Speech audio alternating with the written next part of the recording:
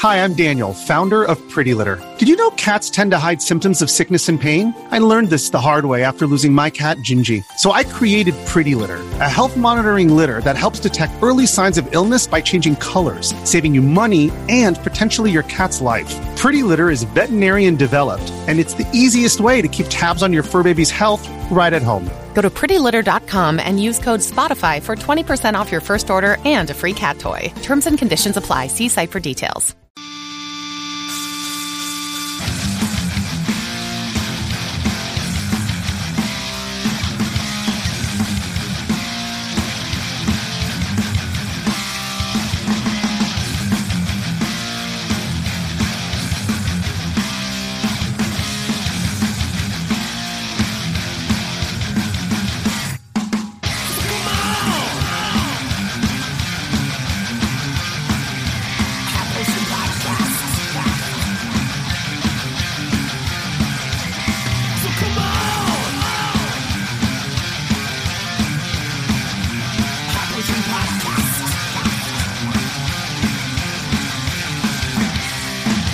Welcome to the High Potion Podcast, coming to you in crystal clear HD. It's your host, Steve Crothy.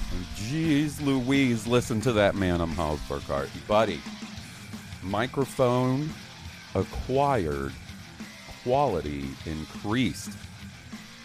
Yes, I'm so stoked. Thanks again to Eric Struthers of the Bad Motivators. He turned out to be a good motivator in this situation, and he has really increased our podcast level, in my opinion. Yeah, man. So Steve's got a fancy new mic. No more headset mic. It's a new day for High Potion. Look at us coming up in the world. I know, and it's a good thing we sound great, but you and I have both had questionable weekends, Buddy, assume, so this has been a rough weekend for me. That is for sure. That is for sure. Thankfully, I had 2 nights of the boys, all 3 boys hanging out, you, Nick, and Will. So that definitely helped. Yeah, it helped me too. And like I said earlier, me and my stupid little football problems mean next to nothing, but still bummed me out for buddy most of the week. I'm not looking to compete in the misery Olympics here. You know what I'm saying? Like, buddy, yes. Our dude Steve, guys, he has had a doo-doo feces of a football weekend, that's for sure. It's been bad. But, you know, these things happen. That's part of being a fan. Sometimes you have to deal with what is it Dolly Parton said? If you want to deal with the rainbow, you got to deal with, or you want the rainbow, you got to deal with the rain. I'm dealing with the rain right now. I was talking to Johnny Grasso. And I was like, well, I got to go here in a little bit. I'm going to record with Steve. And he goes, hey, man, tell him I'm sorry. And I go, I will. He goes, yeah, man, rough weekend, college and NFL, huh? And I was like, yeah. He's living on the high hog right now. The Giants won again today. They're 5-1. He's got to be doing like turbo breakdancing in his room with like cardboard boxes and shit. Yep, he's pretty stoked on the Giants, the G-men, buddy. I'm happy for him, dude. I'm happy. More so than the Packers. I'm really sorry about Bama, dude. Man. Yeah, it was a tough one. I mean, you know, here's the thing. It sucked to lose. And, you know, I don't want to take anything away from Tennessee's football team. They played great. Like, their fans should celebrate this. You know, they haven't beaten us in freaking literally 16 years. You know, it was bound to happen sooner or later. And the thing is, we're still alive. So season ain't over. We played tough against a top 10 team in their house. Arguably should have won. There was some pretty questionable reffing. I'll say that. But congrats, Tennessee. I hope we see you in the SEC championship game. Oh, now beat Georgia. A little bit of fucking revenge. Yeah, man. Look, I get it, man. You guys as Bama fans, you're used to greatness, right? As a Mississippi State fan, losing to Tennessee is just another Saturday for me. You know what I mean? Like, whew, we know that bitter taste of defeat. And like, I just remember being watching the first championship game you guys won, and that shit was like the end of Return of the Jedi when y'all won. Like, you motherfuckers were playing drums on Florida football player helmets and stuff. Lando Calrissian was there clapping for some reason. Russ Mitchell looked kind of like a Ewok. I don't know, man. Like, It was one of the biggest celebrations I've ever seen. And then I look off to the side and I see 3 fucking Force ghosts, and they're all fucking Paul Bear Bryant staring at you guys. One of them's Gene Stallings, and he's still alive. Yeah, man. So like, what? So what is it? 6 that Saban's won Yeah, Alabama has won 6 national championships since he Pretty- took over. Yep, Yeah. pretty dang wild, man. Yep. So I can't complain. You can't complain about losses when we've done as well as we had. Just got to take them in stride. Yeah, and man. move on. The season ain't. Now the Packers. Oof. I don't want to get divergent here, so we won't. But I'll just say I'm very upset with the Green Bay Packers right now. Well, Johnny thinks Rodgers is done. He might be. Johnny may be barking up the right tree. In fact, I kind of want the Packers to throw the rest of their game so we can draft Bryce Young. But that won't happen. They'll do just good enough to not do that. Bastards. Man. Well, listen. We're about a week out from Halloween as of the release of this episode. So we figured we'd ring in the spooky season with a couple of appropriate games. So the game we're going to be talking about today is a game both you and I are pretty big fans of, and that is The Last of Us Part 1. Specifically, we're going to be talking about The Last of Us Part 1, which is, the PS5 remake. But, I mean, we're going to be talking about the game as a whole, no matter what version you're experiencing. Right. Let's get the elephant in the room out of the way. So, if you have a PlayStation 5 and you've never played The Last of Us before, this is the version to get. Yeah? If you have played it before, if you've played it before on the PlayStation 3 or the PlayStation 4 remastered version, you do not need to buy this game at full price. No. It is literally the same thing pretty much, but the graphics, I mean, it looks great. Don't get me wrong. We'll get into that, but it's really no different of an experience at all from the other versions. No. It is the exact same game with a fresh coat of paint, minus the multiplayer portion for $70. And look, like, we're talking about a game that in the last 9 years has had 3 different releases. The original on the PS3, the PS4 remaster, and now the PS5 version. That's a version of The Last of Us every 3 years on average. They're pumping out a trilogy of the same game, future Witcher style. You know what I mean? How they're like, it's going to come out over the course of 6 years or whatever. Skyrim. This is like Skyrim kind of shit. Yeah. Yeah, but you're not wrong. But it's just all held to one platform. Although I think this version is heading to PC eventually. So I'm excited to talk about this game. I do want to talk about this PS5 remaster. Look, I got it. I got it day one. I've enjoyed it. It's beautiful. It looks like a PS5 game. They did an amazing job remastering or remaking this game. The reason I got it, though, when I did, was because of the lacking video game release calendar this year, right? If this game dropped in the middle of some hot fucking fire, I'd be waiting on a sale. And I honestly think, even if you've never played this game, waiting on a sale is probably the move, because it is going to go on sale. And is it a game that needed a remake on PS5? No. Is it enjoyable to play it on the PS5 and see how incredible it looks? Absolutely.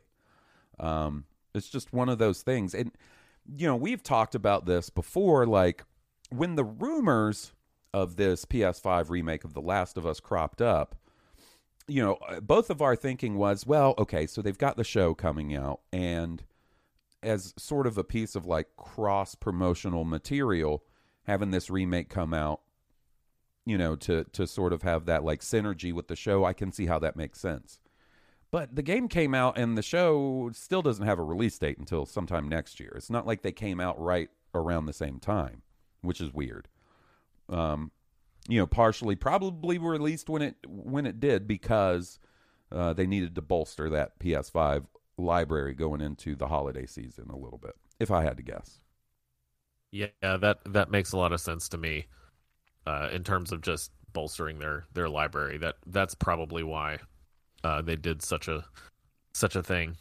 Yeah, But I don't want to take away from the fact that The Last of Us is like I don't know how to describe it. It's like a generational game. It's one of those games that's just so good that everybody probably should experience it if you're a gamer. So I'm all for it being available on every platform. I don't know if we needed to go $70 for the next gen version or whatever for a game that's technically like 9 years old at this point. yeah, I think. yeah. No, and my gripes are not with the game The Last of Us. The Last of Us is one of those games that I fully feel comfortable in saying it's like, a cornerstone, a modern day masterpiece in video gaming, right? All the hype that The Agreed. Last of Us receives is well deserved across the board. I'm not hating on the game. It's just this idea of just constantly remaking these same games and releasing them, and you're talking to someone who gets excited for a lot of these. This one seems a bit excessive. We didn't talk about it, but now there's rumors going around that they're going to be doing a PS5 remake of Horizon Zero Dawn, the first Horizon game. And I hope that's just a rumor. I hope so too. And this is someone who loves Horizon Zero Dawn, loves the character of Aloy. That game, because I played it on my PS5, is still fucking gorgeous. It does not need to be remade. Put those resources somewhere else, right? Once again, this is not a case where I don't think that game is like unworthy of a remake or something like that. It's more of like, it's too soon. It's too soon for a remake, right? Yeah, until they do something with Bloodborne, there are not going to be cool with me. You know what I mean? As far as remaking anything, like until there's a Bloodborne 60 frames per second version that I can play, they're going to be on my bad side with these remakes. Yeah, man, and it's also not a situation because look, you're also talking to two dudes who could not wait to fucking blow each other about the Final Fantasy VII remake, right? I also feel like that is a completely different story, right? Like, yeah, that's a little different. Yeah, yeah, you're talking about 13 years in between the original release and the remake, and also a vastly different game mechanically and so on and so forth. So. Right.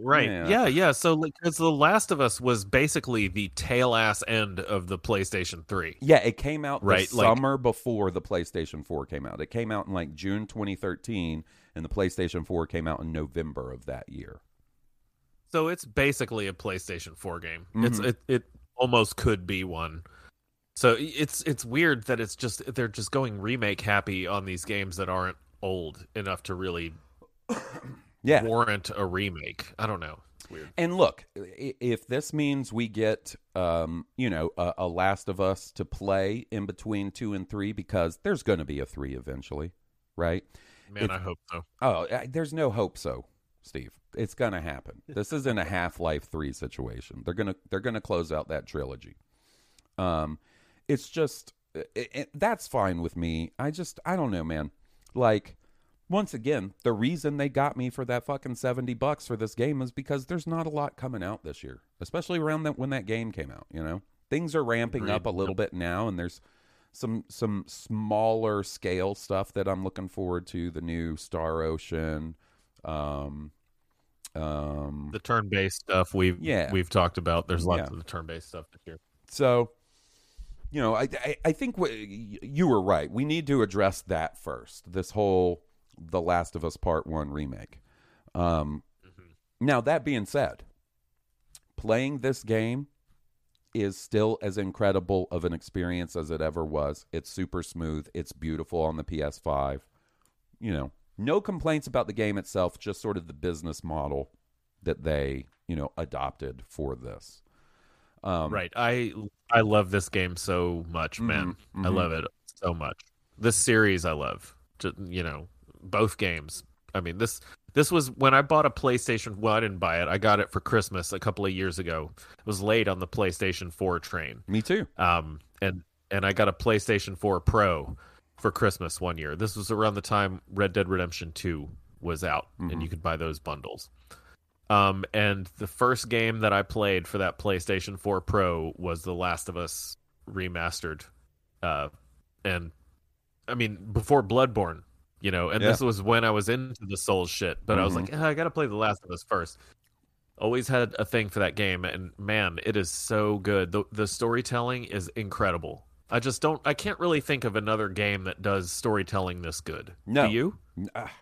I mean, I would have to really sit down because there's different types of video game storytelling I like, right? And The Last of Us is deep in the story vein of Sad Dad, right? The PlayStation 4 was kind of the generation of the Sad Dad game, The Last of Us, fucking God of War.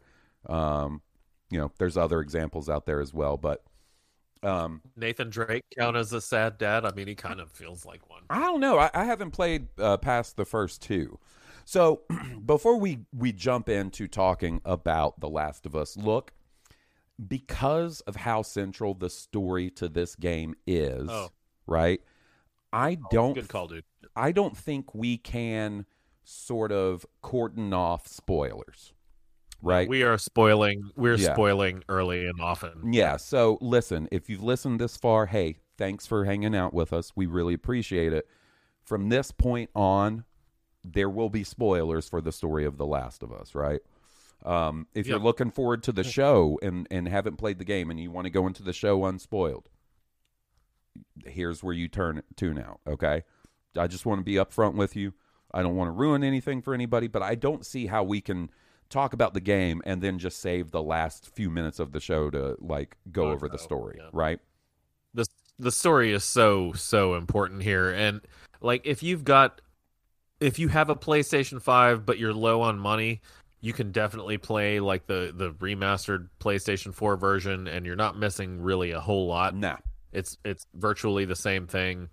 If you've got a PlayStation 4, you can play it on that. But yeah, unfortunately, this is basically a PlayStation-centric episode, unfortunately. But the game is good that it warrants it. Yeah, for now. And so, listen, if you have a PlayStation 5 and you don't want to spend the $70 on this, but you have a PS Plus account, The Last of Us Remastered for PlayStation 4 is free with the PS Plus account. Go play that. You will get essentially the same. Yes, please play it. That's what we'll say. If you're an athlete, you know the greatest motivator of all is the fear of letting your teammates down. After all, a team is only as good as its weakest link. So you owe it to those wearing the same jersey as you to be your best every time you step on the field. That's why there's no vape in team. When you vape, you can expose your lungs to toxic chemicals that can damage your lungs. If you're a step behind, the team's a step behind. Brought to you by The Real Cost and the FDA. This episode is brought to you by Reese's Peanut Butter Cups.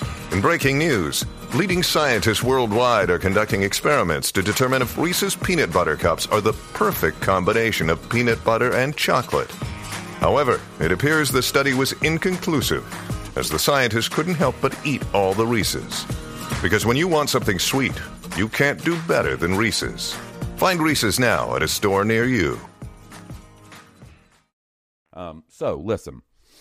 I like to do my facts, right? I have my facts about these games sort of up front. So The Last of Us, I love it. Let's go. As you and I both know, and as I'm sure a lot of people know, was developed by a studio known as Naughty Dog, right? Naughty Dog is one of those studios that's been around for quite a while. My first sort of memories of them as a studio came in the PlayStation era, the original PlayStation with the Crash Bandicoot series. They released same. The Crash Bandicoot games. Then in the PlayStation 2 era, they moved on to Jak and Daxter, right? Oh, love Jak and Daxter. Me too. Both of those are really good franchises. By no means would either of those franchises give you any clue to what they would be up to in the forthcoming generations, though, right? That's one of my favorite games to play too. It's like you look at Crash Bandicoot and then you look at The Last of Us. You know what I mean? It's unbelievable how they got there, but I'm just so happy that they're able to grow artistically and create products like this. It's that's amazing to me. That is what I love the most. Like, I remember a few years back, you know what? I want to give a special shout out to a podcast that's not around anymore. Our buddy Evan DeCellis used to do a podcast with his buddy called Grayscale. And they were talking about some of Microsoft's recent studio acquisitions at the time. Now, this was before the big shit, you know, the ZeniMax, the Bethesda, the Activision. Right.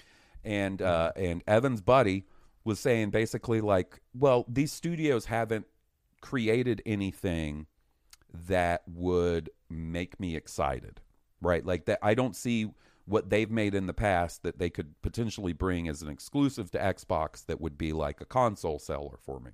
And Evan had a beautiful fucking analogy that sticks with me to this day, where he used Naughty Dog as an example. He's like, look at them. They started off with Crash Bandicoot, Jak and Daxter, and now look where they are today. You know, this was before The Last of Us 2, but it was in the midst of The Last of Us and the Uncharted sort of course of their history as a studio. And that's where they went next. Like, so the PlayStation 1 era for them was Crash Bandicoot. PlayStation 2 was the Jak and Daxter series. Their first release on the PlayStation 3 was Uncharted Drake's Fortunes, the first game in the Uncharted series. And it came out in like November of 2007, about a year into the PlayStation 3's lifespan. And it was sort of the start of Naughty Dog as a studio today as we know it, right? This third-person, story-heavy action-adventure style of game, right? Mm-hmm. Mm-hmm. Uncharted. Yep, like kind of like linear, light exploration, big action set piece, kind of driving you forward kind of deal. Yeah. Yep. And Uncharted was a stunner when it came out. I didn't play the full game, but I downloaded the demo on the PlayStation 3, and I remember just standing and looking in the water and watching all the fish swimming around in the water. And yeah, nice. Yeah. It was one of the early sort of games that, like, okay, now we're starting to see shit to be excited about on the PlayStation 3, because it was rough for a little while. And then from there, they go into Uncharted 2 in 2009, Uncharted 3 in 2011.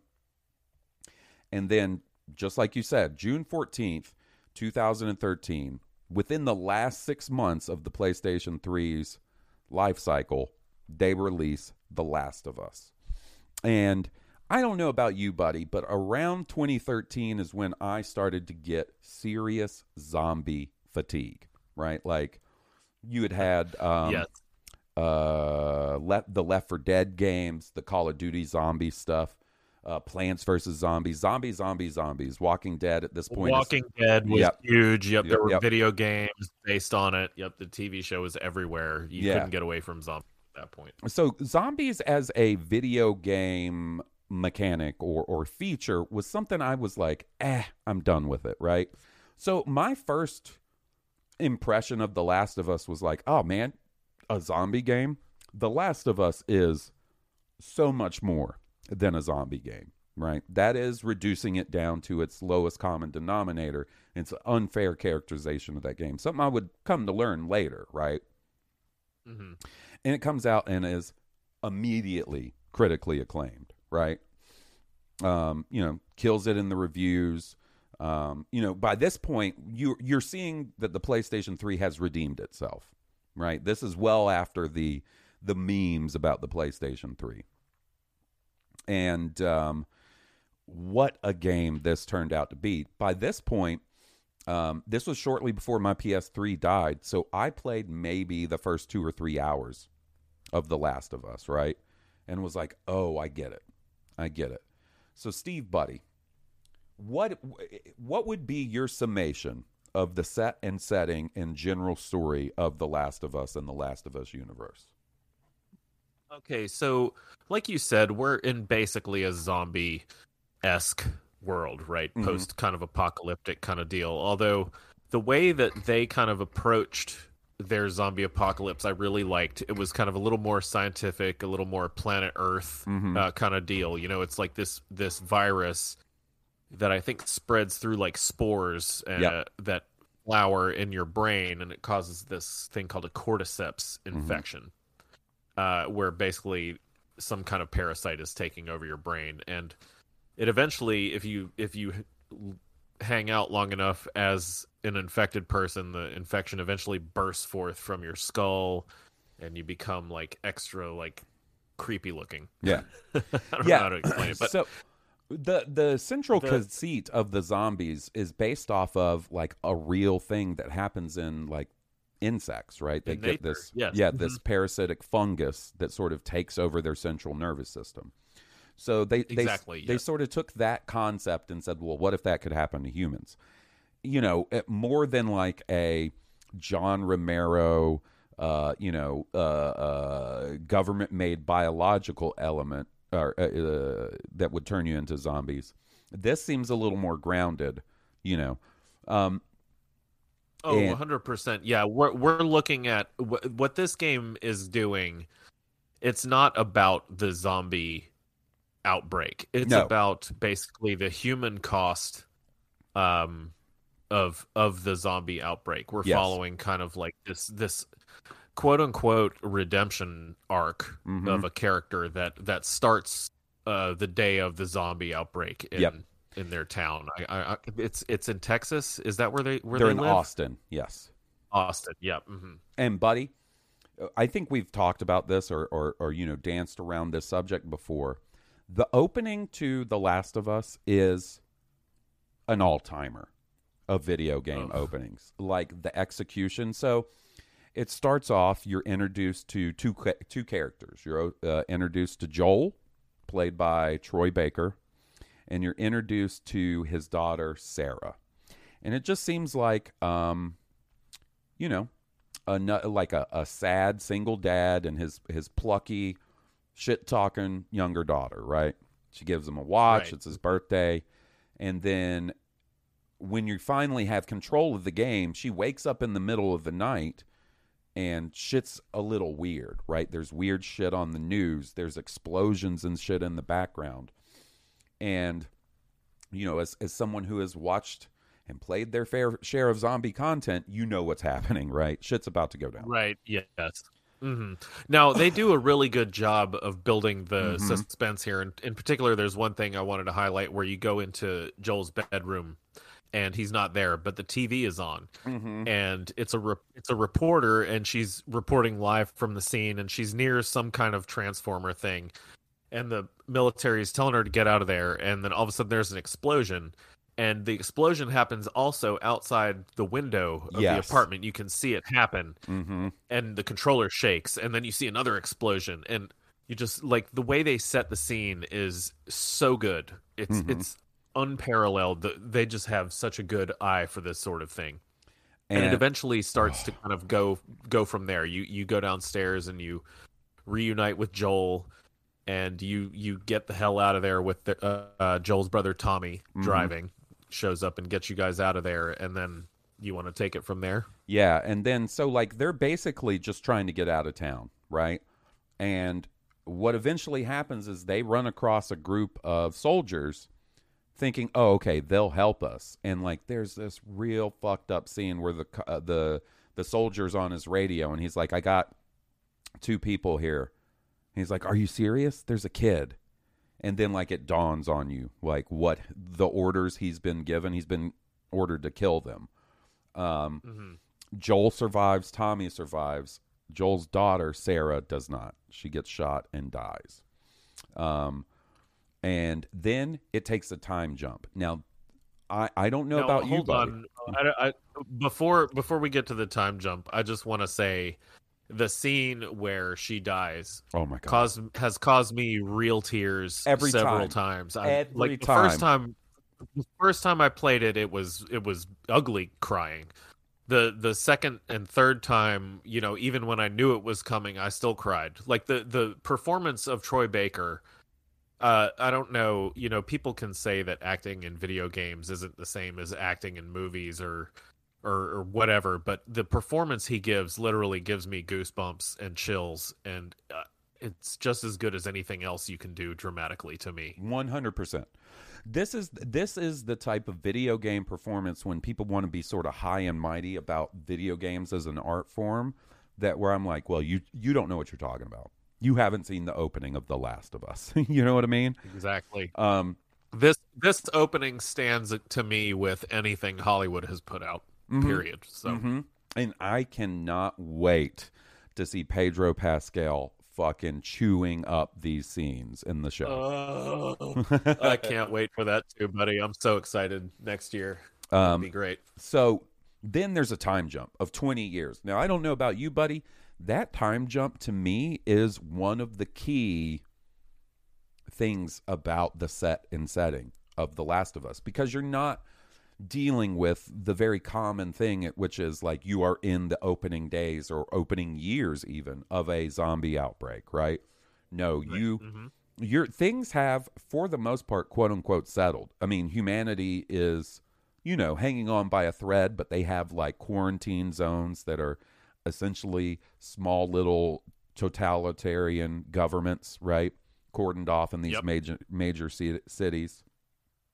And when the game opens, the story is essentially Joel is still around, and he and his partner Tess are smugglers. They smuggle weapons and shit in and out of the city. Right. They have a connection outside the city, and they use that connection to sell off and make money. This is 20 years from the time jump. Yes, you can tell Joel looks like shit. Yeah, to put it mild. It's 2033. The opening of The Last of Us takes place in 2013, so the majority of this game takes place in 2033. And like, once again, we're in Boston. Right? Yes, like I think it's Boston. Yeah, that's exactly what it is. It is Boston. So it picks up with Joel and his partner Tess living in Boston. And the story you start off doing is not like, oh, hey, there's a bunch of zombies here, or we got to go deal with zombies. No, they have been screwed out of a deal. They had this deal for all these guns, and the guy who they were working with screwed them over. And Tess finds out where they are, so her and Joel are going to go take care of business, right? Right. And Tess is not someone to be fucked with. We don't have to go through all the beats of how they get there, but eventually, this whole section is kind of like a tutorial almost, where they teach you kind of how to play the game. Yep. But when it gets to the gunplay, like, you find out real quick that Tess is not afraid to shoot first and shoot to kill. Right. Yeah, and so this is where it's pretty tough. I do think, like, since we are talking about the area that's kind of the tutorial of the game, we can talk about some of the systems of this game. Now, listen, I have heaped a lot of praise on this game, and I will continue to do so. You do not play The Last of Us Part 1 specifically for tight, well-controlling game gunplay, right? That is not a strong... I sadly have to agree, yes. Yeah. Now, that's not to say that this game isn't fun to play. No, it is. That the gameplay isn't satisfying, because it is. It is. But it's not on par with something as, like, I would say, like Gears of War, or I'm trying to think of other third-person shooters that kind of get it a bit more. But either way, like I said, the gameplay is fine. I don't want to take anything too much away from it. No, I don't either, but it's one of those things that Naughty Dog games, and this includes Uncharted and The Last of Us, just have a weird feeling to them when it comes to the gunplay. And you can adapt to it, and you can adapt to it really quickly, right? But it does feel slightly weird and off. Now, this is also a game where you can buy perks and stats and stuff, and one of those is gun sway. So, like, you can increase that stat so your guns sway less when you're aiming down the sight. That helps. That definitely helps. Helps a lot, yeah. But in a lot of ways, a lot of parts of The Last of Us are sort of meant to be played as a stealth game, right? Wouldn't you agree? Oh, yeah, totally. Yeah. Absolutely. There's a big stealth mode, stealth element to it. And the stealth stuff is strong. It's really strong. Like, Yeah, so you can carry like either a bottle or a brick, Mm-hmm. and you can throw it to kind of create a distraction where like Mm-hmm. either the zombies or bad guys, humans that you're worried about will go follow that, and then you can either come up behind them and kill them or just sneak around them. But it's a very big part of it, Mm-hmm. I would say. There's parts where it's tough to do without being at least a little stealthy and taking out a couple of people. Yeah, yeah, oh yeah. And there's some other elements to the game like melee weapons that have a certain amount of usage you can use, or you can eventually like craft melee weapons to where like you can put nails in a bat or like shivs on a Right. pipe and stuff. The crafting, Yeah, and there's that crafting system Mhm. which isn't exact. It's not exactly like the most deep crafting system in the world. It's pretty shallow, but at the same time, it's fun. it's well implemented. Yeah, Mhm. like you Yeah. go it gives you a reason to go search all these little buildings you're going through, and you find blades and rolls of duct tape, and you can use those to make shivs, or you find alcohol and cloth, and you can make a health kit or a Molotov cocktail. Yeah. It's not super deep, but it keeps you engaged in the exploration throughout the game, I think. Yeah, and I'll be honest with you, one of my favorite things to do in either Last of Us game is come onto a new area that I haven't looted yet. Because boy, howdy, am I going to Me be too. checking drawers. I love searching abandoned buildings in The Last of Us. It is one of my favorite things in gaming. I don't know why, but I love it. I dig it too, man. I don't know. It's even like just pulling out the drawers Mm-hmm. and opening the cabinets, and oh, look, it's a bottle of pills. Or Just getting that- smiling about it. Getting that little indicator that you've got enough materials to craft something. Oh, you haven't seen somebody pull Yes. up a menu faster than me. When I get that indicator, I say, oh, what can I make? Another shiv? Done. Now, something I want to say that goes along with this is, as much as I love all that in The Last of Us for me is also the classic experience of, well, I can't use this. What if I need it later, right? So by the end of the game, I have all this shit I haven't used because I'm afraid to use it because I won't have it when I need it, right? And that could be Molotov cocktails or shivs or the shrapnel bombs that you can build and stuff. And then the other sort of crafting element of it is you can find spare parts which you can use to upgrade your guns or your weapons. Once again, Yes, very shallow. It rules, too. But it rules. It rules. Like Yeah. I love the little when you find the workbench Mm-hmm. and you get to upgrade the guns, and each gun he actually pulls it out of his bag, and depending on the upgrade you get, he does like a different thing to Yep. the gun while you're Yep. I love that shit. It looks so cool, and I buy it. Obviously it's sped up and it wouldn't happen that fast, but most of the things he does kind of make sense in terms of what the upgrade you're giving to the gun is, and that's an extra level of That detail, right? immersion. Yes. Yeah. That's the exact word, man. That level of detail is so incredible to me. Like, just the fact that they have this little thing where you go up to a workbench, he lays his shit out, and he's like, okay, I want to increase the ammo on my handgun. You see him make the upgrade. I don't know why. It fascinates me, and I love it every time. Every single time I love it. I love it every time too. Every game should do some shit like that. Yeah, for real. So that's a sort of a basic overview of the systems. We'll talk about more of some of the other systems when we get to the parts of the game where you're really dealing with the infected more.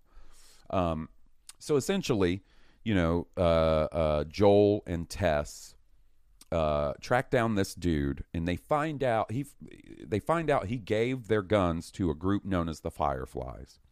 The Fireflies are sort of the Star Wars rebels of The Last of Us, right? They are the ragtag group of people who is fighting back against these sort of totalitarian police state governments that have cropped up all over the world. They're still looking for some sort of vaccination or cure to the infection. And you meet a character who says, look, I've got your guns. If you guys do a job for me, I need something smuggled out of the city. If you do this job for me, I'll make sure you get your guns back.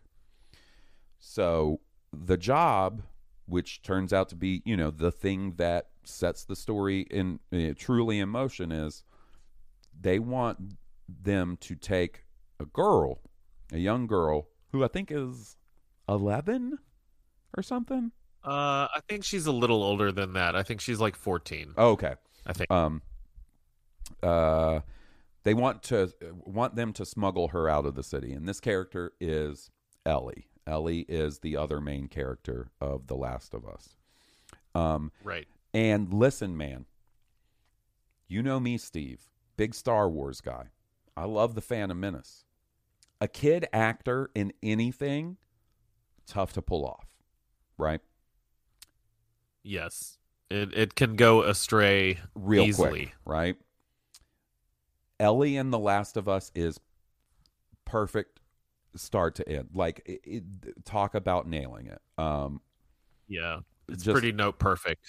Shout out to Ashley Johnson, who plays Ellie. It's perfect in just about every way, the portrayal of this character. And listen, man, not for nothing, but PlayStation kind of nailed the kid characters too in the Sad Dad games, just like Kratos' son, in God of War. So that, like we said, sort of sets the story in motion, right? They've got to get Ellie out of the city. They want to get her to the Fireflies. And it turns out the reason they want to is because she was bitten by an infected 2 weeks prior and hasn't changed yet, right? So there's, which we learn a little later down the line. They don't tell them this. No. And Joel and Tess are just like, we don't give a shit. We don't want to know. We'll just do it because we want the stash of guns you have. Mm-hmm. But eventually, they come to a point where they learn this little bit of information. And Joel doesn't believe it. Right. And Tess maybe is a little skeptical at first, but you can kind of see the seeds like going in her, like to where she will quickly become a believer in it, because it just is unheard of at this point that somebody would be immune. Right, it's never happened before, and yeah, man, so that is the essentially the story of The Last of Us is Joel and Ellie making their way across country trying to find the Fireflies so that they can develop some sort of cure for this cordyceps virus. A nomine patri spiritus sancti, that's Tess. Things don't go super well for Tess. She gets bitten and then goes out in a blaze of glory fighting against the police or whatever. Heartbreaking. Mm-hmm. Heartbreaking, and so well done again, and it's done through just audio with her. There's the speech beforehand where she tells them to just go, and she'll hold them off and let them get away, and then you just hear it happen. Yep. Via the sound, and it's not super dramatic. It's just a couple of gunshots and a shout, but that's what makes it so effective to me. It's real. It's not playing for realism, not bombastic. No, and that's what I love about that. And game. then so they escape the city, and Joel's plan becomes, okay, look, my brother Tommy, who you meet in the opening, was formerly a Firefly. If we can find him, I bet we can find the Fireflies, right? So their first stop is they're like, well, we got to get a car. That's when you meet one of my favorite characters in The Last of Us, which is Bill, right? And another thing I want to touch on is it's a little tropey, but it's done really well. The relationship between Joel and Ellie is not immediately buddy-buddy. It's pretty icy. And you slowly see it crack. And one of my favorite moments of this game, and it is a small little moment, is early on when you're in the city where you're trying to find Bill. You come to this place where you can't proceed. And the only way they can figure out how to proceed is to have Ellie hop the fence and unlock it from the other side. And Joel's like, listen, be careful. We don't know what's up. There could be infected here. And so, she goes on the other end and she opens the gate and she's like, ta-da. And like the first time Joel is nice to Ellie, he goes, hey kid, good job. And she says, thanks. The way those two lines are developed or delivered rather, spot on. That's the first crack you see in like Joel's, oh, I'm mean guy. I'm tough, mean guy. Love Pearl Jam. Well, But see, that's the thing, right? Like this story is about Joel and about how he's closed off emotionally because of the trauma he suffered when his daughter died. Right. And especially being thrown into a situation where he has to care for somebody who immediately probably reminds him of his daughter. He doesn't want to be emotionally attached to her, so he holds himself away emotionally for as long as he can, but he just can't help it by the end. You know, they just become almost, you want to call it a father-daughter unit. That's how it feels, you know. Oh, that's 100% what it's meant to be, you know. It's that found family thing, you know, that so many things do so well, right? But, you know, so as you progress, like around this time is when the infected, because you run into them before, but this is where they really start showing up and becoming a bit of an issue.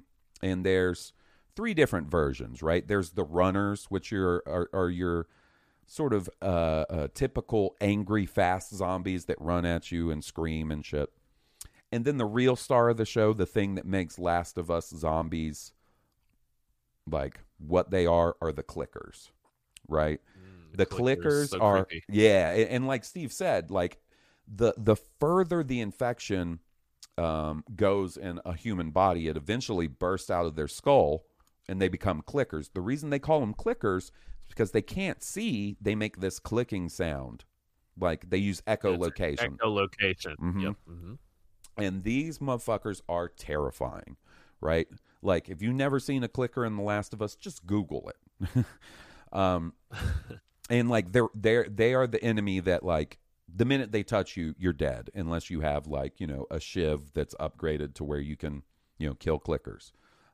So, you know, the gameplay mechanics when clickers involved become a lot of sneaking around very slowly, trying to sneak up on them and kill them, or there are definitely moments when there is no sneaking around and you just have to blast these guys. Like it comes fight. Yeah, there's this part in the Bill section of the game where you get caught in one of his traps and you're hanging upside down while Ellie's trying to cut you down. There's just zombies and clickers and shit running, and you got to shoot them. Pretty difficult part of the game, honestly. It is. It's tricky. It took me a few times, the very first couple times I played that game. But yeah, that whole section is cool. It's well developed. There's lots of traps around that Bill has set that you see the clickers or zombies run into. Yep. There's also a mechanic that they put in where they put secret doors that in order to get through you have to spend resources to get through the shivs. Yep. And there's a fucking shiv door in Bill's town that I had to leave locked because I didn't have a shiv, and it still is irritating me right now. So this is to get that on record. This is one of those things where this is exactly what I'm talking about with the I can't use this. What if I need it? Right, buddy? I'll come up on a room with a lot of clickers and zombies where it would be super easy for me to clear if I just sneak up behind a couple of clickers and sacrifice a shiv. But I know the minute I do that, I'm not going to have any shivs, and I'm going to come up on one of those doors. I know the minute it happens. Tell me about it. And here's the thing, like the part before this, you know the part. It's where you're kind of sneaking around with Tess and Ellie, and you're kind of in like it's the subway station, but you're about to come out. But there's like 3 or 4 clickers all walking around in this big kind of area. There's like a coffee shop with a safe in it. And I was like going through there and I was like, man, I got 3 shivs. I'll just use a couple of them here. And then I found a shiv door. And then shortly after that, found another shiv door. The worst. And I couldn't open that one. It's so bad. So, you know, this is a bit of a road trip movie. And the story of The Last of Us takes place over quite a long time because, you know, you go from Boston to eventually the story ends in like Colorado, right? Somewhere in there. I think so. Yeah, I think so. No, Utah. Wait, not Utah. I thought wasn't it Salt Lake City? I think it was. I think it was Utah. No, so they go to Colorado. They find out that the Fireflies have moved to Utah, right? Right. So, you know, I don't want to hit beat by beat of the story because we'll be here all day. But, you know, they work with Bill. They get a car. They make a little progress. They get ambushed by bandits, right? In a really intense, fun, fucking scene, too, in Pittsburgh. Yep. And yeah, the Pittsburgh stuff, we don't have to go into it, but it's intense.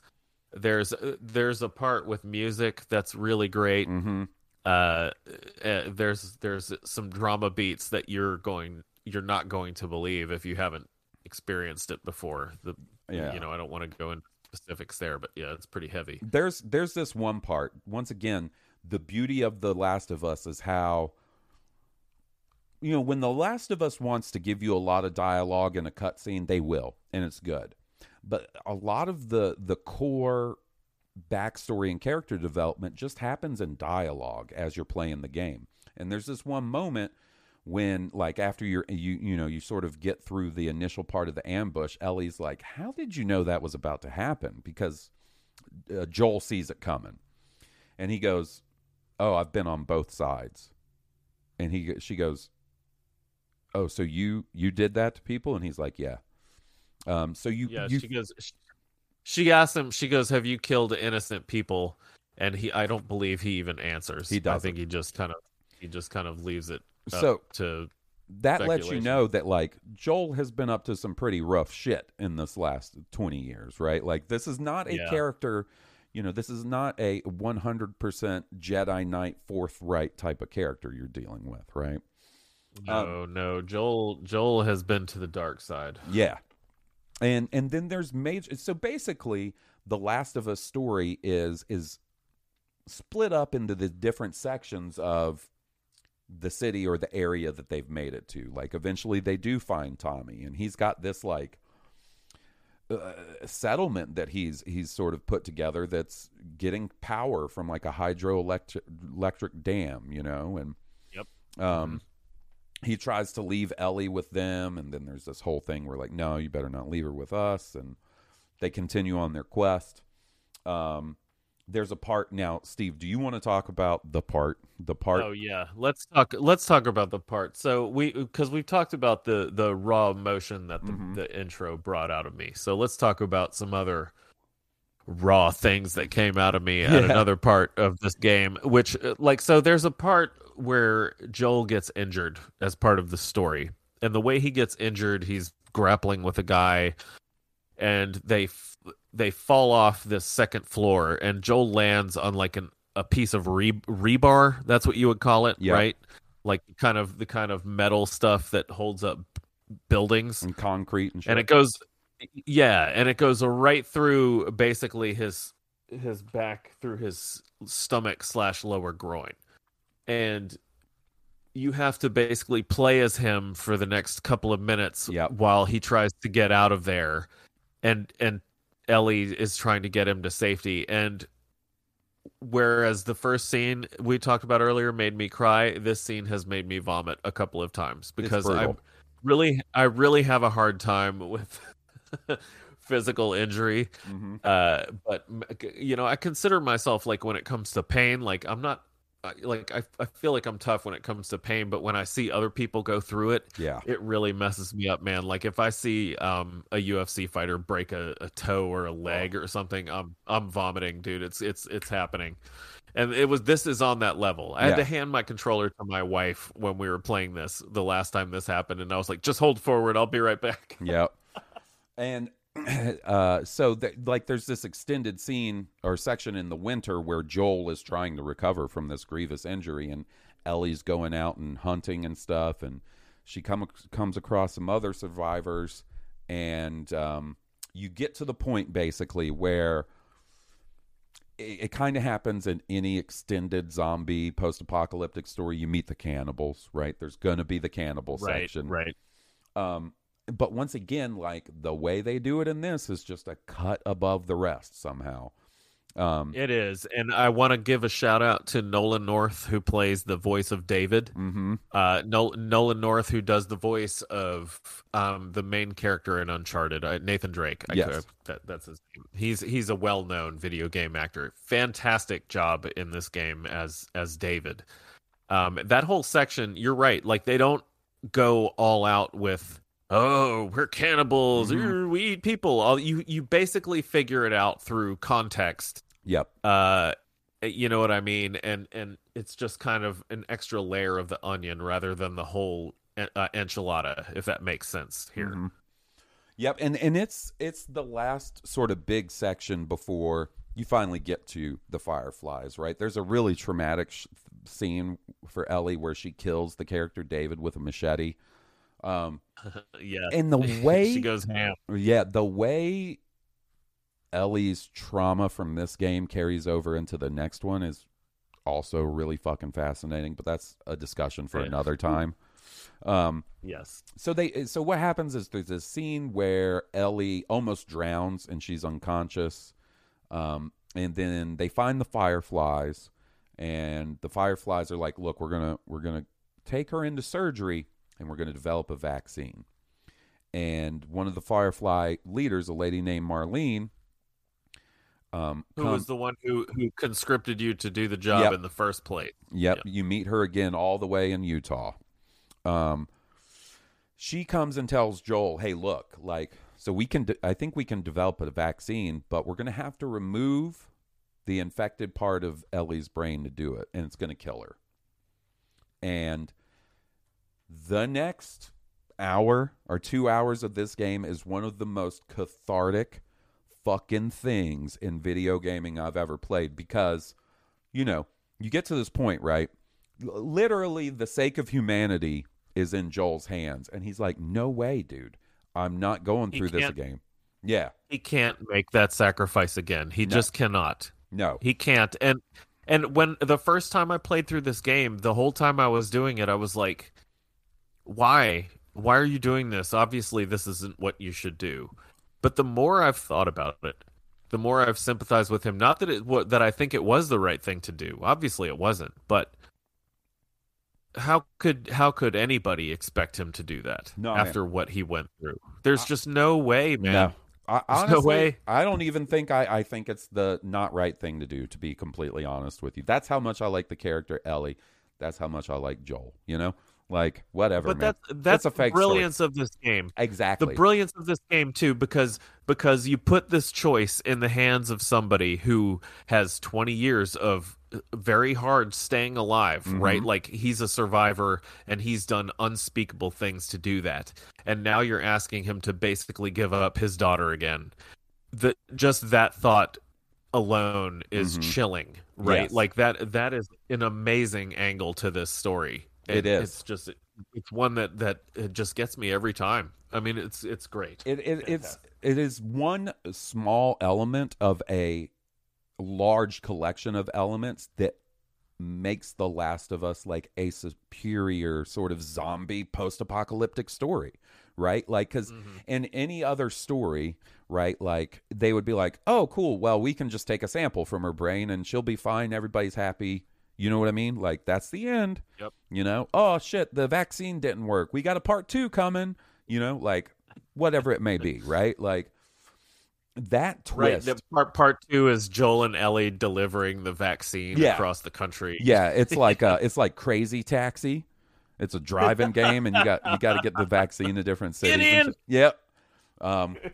Yeah, man. No, it is so well done, and like, so Ellie's unconscious for all of this. She doesn't, and this is another fucking amazing choice in storytelling. She doesn't know what happened. She wakes up in a truck with Joel post the massacre of the Fireflies, including the head surgeon, including Marlene. He kills them. He doesn't want them to chase, and he's like, "We're gonna go fuck." And killing the surgeon, it's one thing to not let them have Ellie, but to kill a guy who actually could develop a vaccine in this world is such a heinous crime. Right. You know what I mean? Right. Like that. It's insane to think about. It's one of the worst things somebody could ever do. And we're here just like, yep, he had to do it. You know what I mean? Yep. Like, he just had to do it. God, what a story. And what a story. Like the closing moments of the game with like her waking up and he basically he lies to her and he tells her like, look, they'd found a bunch of other immune people and they couldn't develop a cure. So we got out of there. Yeah. We're going to go live at Tommy's. Just lies to her. Yep. And then like immediately they set the tone that she it feels like something's She's up. suspicious. Yep. She's suspicious. She doesn't buy that shit.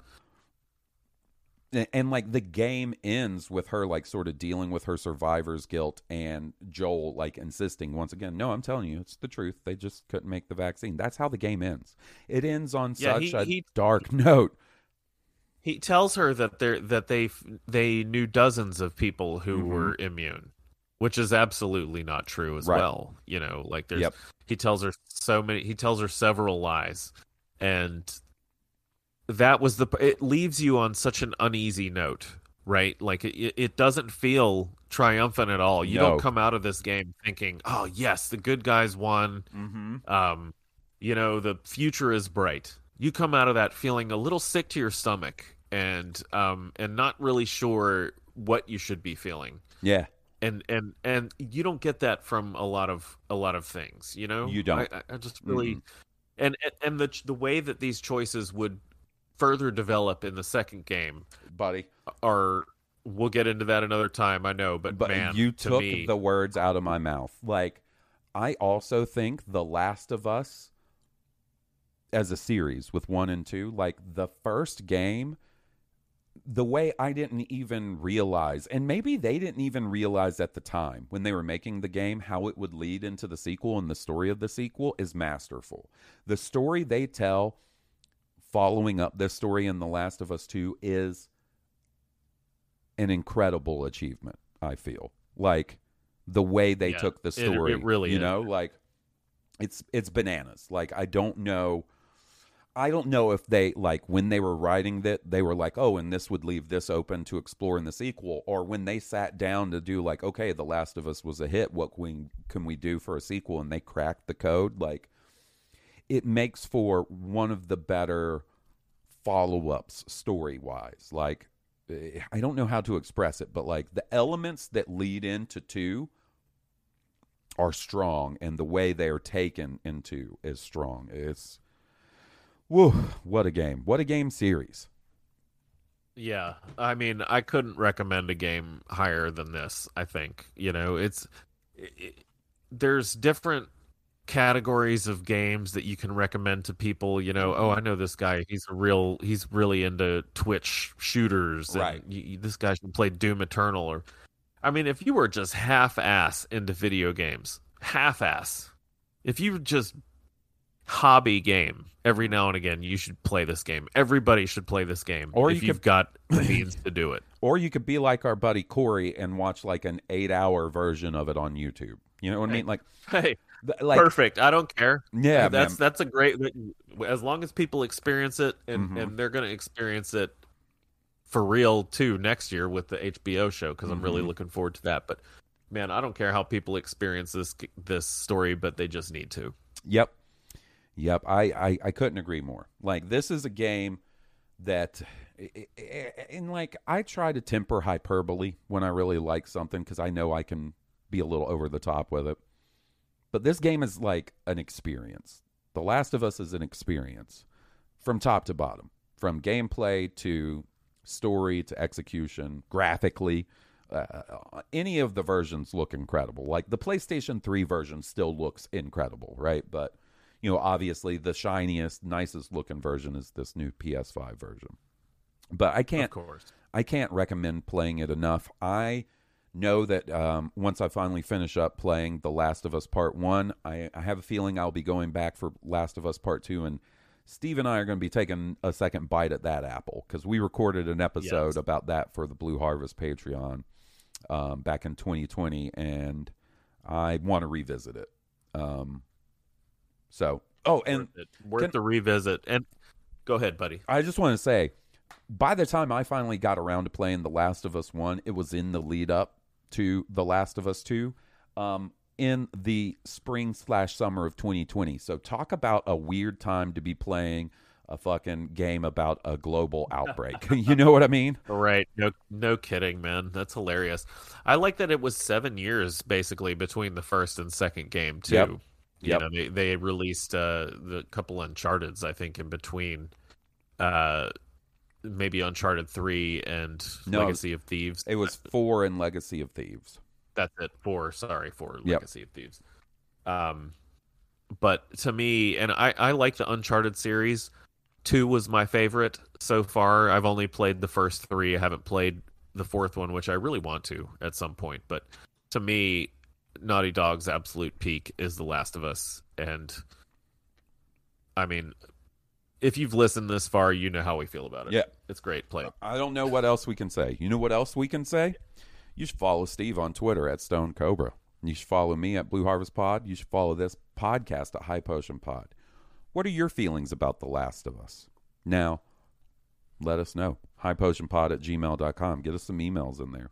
Leave us a review, or maybe you get turned into a ticker. That's what happens to people that don't leave reviews. That haven't already left them. You know what I mean? You get turned into a ticker or a bloater, God forbid. So, guys, listen, thanks for listening.